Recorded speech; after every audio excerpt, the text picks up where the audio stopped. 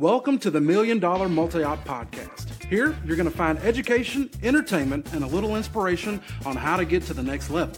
Are you a DJ company owner that's looking for the secret sauce? Congrats, you found it. What's up, everybody, and welcome to the podcast. I'm your host, David Osborne with BlueprintLearn.com. I want to get things kicked off today with one of my favorite quotes that's changed my life in the past couple years. If your business depends on you, you don't own a business. You have a job. And it's the worst job in the world because you're working for a lunatic. That's a quote by Michael Gerber, who wrote the book, The E-Myth.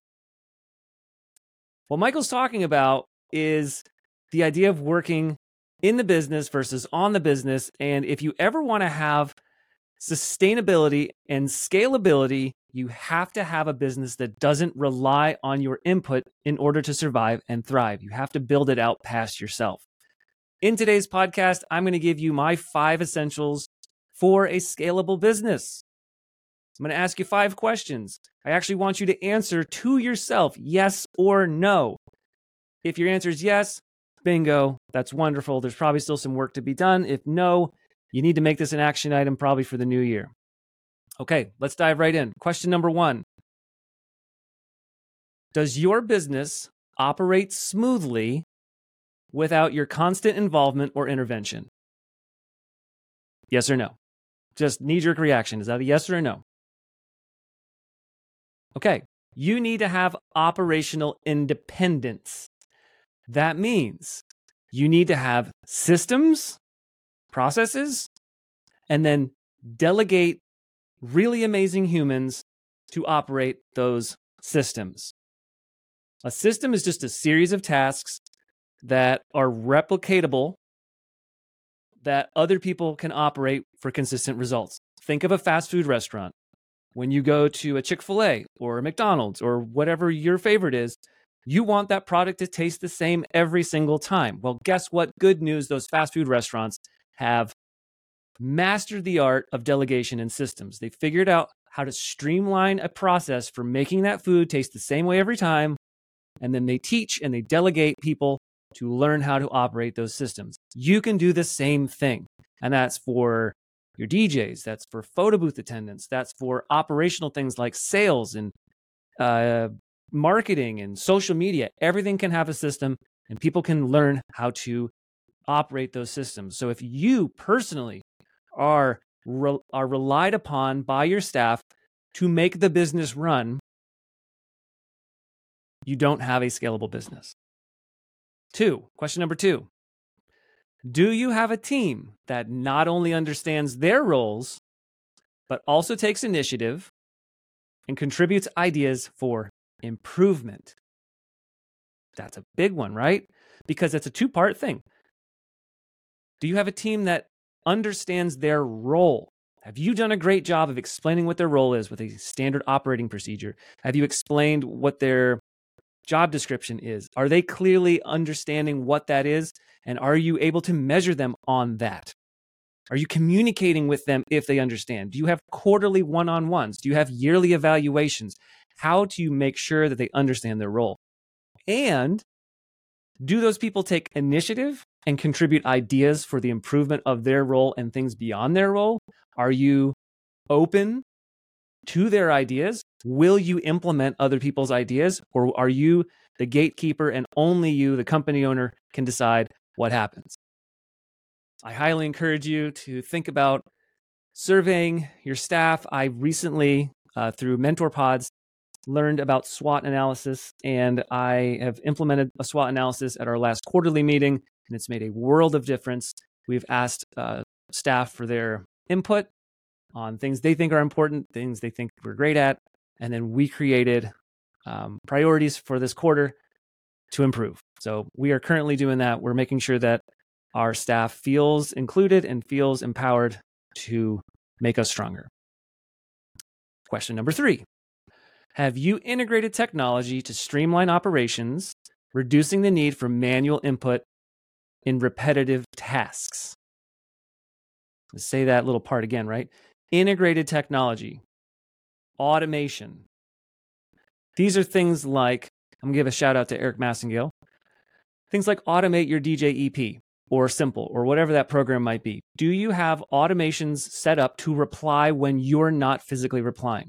We all have a lot of leads coming in. Are you tracking those leads? Are you putting them in a system? Do you have a system that replies and sounds out automated emails and text messages? That's crucial. Beyond that, there's lots of other technology that you can use. Things like Calendly to set up your appointments. Things like Loom, Loom, to screen record and send things out to explain things to people very easily. Having a Zoom account or a Google Meet. There's so much technology that we can be using working on the business side of things, not just working in the business. So we're not talking about DJ software. We're talking about things that actually make your business run better. Do you have things in place to help with those repetitive tasks? Question number 4. Is your business recognized by customers and clients for its unique brand and quality of service or products? So basically, what's your market presence? This is a problem I used to have when I first started scaling our team and started training DJs, that even though other people would show up with our company logo on their shirt, they still knew that those people weren't me, the company owner. And there was a clear difference in their minds that this person's not David. And they had feelings about that. And they're like, we just want David. And that's, if you're a multi-op owner that's really trying to scale, you don't want people only asking for you, because there's a shelf life on that. There's no scalability to that. You want people to ask for everyone else. So that means you have to have a lot of consistency in the value realization by clients and vendors and venues. That means your team needs to be trained to all deliver a similar product or service. That means that the social media representation, the Google reviews, everything that's out there is showcasing everyone in the same light and showcasing that everyone can produce the same stuff, right? We want to make sure that everyone in the market, all your couples, all your clients, all your corporate clients, they understand that your brand does X, Y, Z, and the person that shows up with the logo on the polo shirt, it doesn't matter which person it is, because they know they're going to get a great result. That is the same thing like we talk about with fast food restaurants. If I go to a Chick-fil-A in my town in Athens, Georgia, I know that all of them are going to provide a very, very similar experience. It doesn't matter which one I go to. That's what we're talking about. We want it to be the same experience. We want people to feel that way. And now, question number 5. Do you have a clear vision for the future of your business, including plans for growth, potential succession, and maintaining your personal well-being? Are you ready for the future? Okay, now this one's going to be my weak area, because some of these things I can answer yes to, some of these things I cannot. So I have a clear vision for the future of the business, and I've communicated it pretty well to some of our staff. I could do a better job of communicating and documenting that vision. Plans for growth. Do you have documented plans for growth? 1 year, 3 years, 5 years, where you want to go? Is that laid out? Do you have 20% growth goals for next year? 25%, 10%? Where are you trying to go next year? Are you trying to open a new division? What's that going to cost? Have you thought about this stuff? Is it documented? I'd say that a lot of that's in my head, but I don't have it on paper. So that's kind of an in-between for me. Potential succession. What's going to happen if and when you need to leave the business? Meaning, someday you're going to pass on whether you want to or not. Someday you're going to maybe want to retire. Someday you might just want a career change. So are you going to sell your business to the highest bidder? Are you going to close shop? Are you going to give it to your kids? Are you going to make your business employee owned? I suggest that you have a plan. And I'll tell you that I do not. But that's something I need to work on myself. And then last, maintaining personal well-being. Are you able to prioritize your well-being as well as the company growth? Or are you suffering at all costs to keep the thing afloat? I would say that if you would have asked me 2 years ago, it would have been a resounding no. I would have been like, oh my gosh, I work 80 hours a week just to keep this thing moving. And now I can say that I actually carve out time. I exercise 3 days a week. I make sure I do something every day that brings me joy. And I have boundaries on my time. I don't work on Sundays. It's a family day. I stop working at 5 p.m. every day to make sure I spend time with my kids. I might do some emails in the evening, but there's a chunk of time where I don't have meetings and I don't have calls. Where are your boundaries? Where's your plan? Where's your head out? Where you're starting to plan for the future? Again, I am going to kind of round these 5 questions out with that same quote that I started with. If your business depends on you, you don't own a business. You have a job. And it's the worst job in the world because you're working for a lunatic. Again, that's Michael Gerber, the author of The E-Myth. If you have not read The E-Myth or listened to, if you know me, you know I'm not reading any books. If you give me a book with paper in it, chances are it's going to sit on a shelf or it's going to sit on a coffee table and it's going to be sold at a yard sale. I'm an audiobook guy. I'm a listener. I like to listen while I drive. So if you should listen to it, you should read it, but you should need to consume that book in some way if you haven't, because it is a great perspective shift for so many of you that are listening. Here's a real talk fact. Almost all of us started as a DJ as a side hustle of some kind, meaning you had another job, or maybe it was your first job, but it was started as a hobby. It was fun.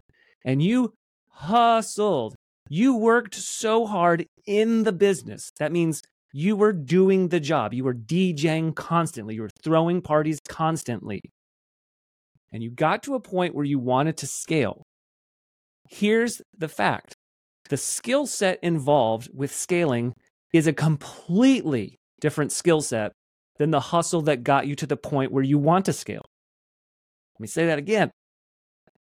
That hustle mentality that gets you to the point where you need to start scaling is in fact not the skill set that will help you scale. It's almost the opposite, because you have to step back from the hustle, start to build systems and delegate, empower your employees, bring on automation with technology, develop a consistent brand presence and market presence, and then you have to be ready for the future. And this has to be documented. You have to work on the business. And The E-Myth is a book that will help you get in that perspective. Okay, those were my 5 essentials for a scalable business.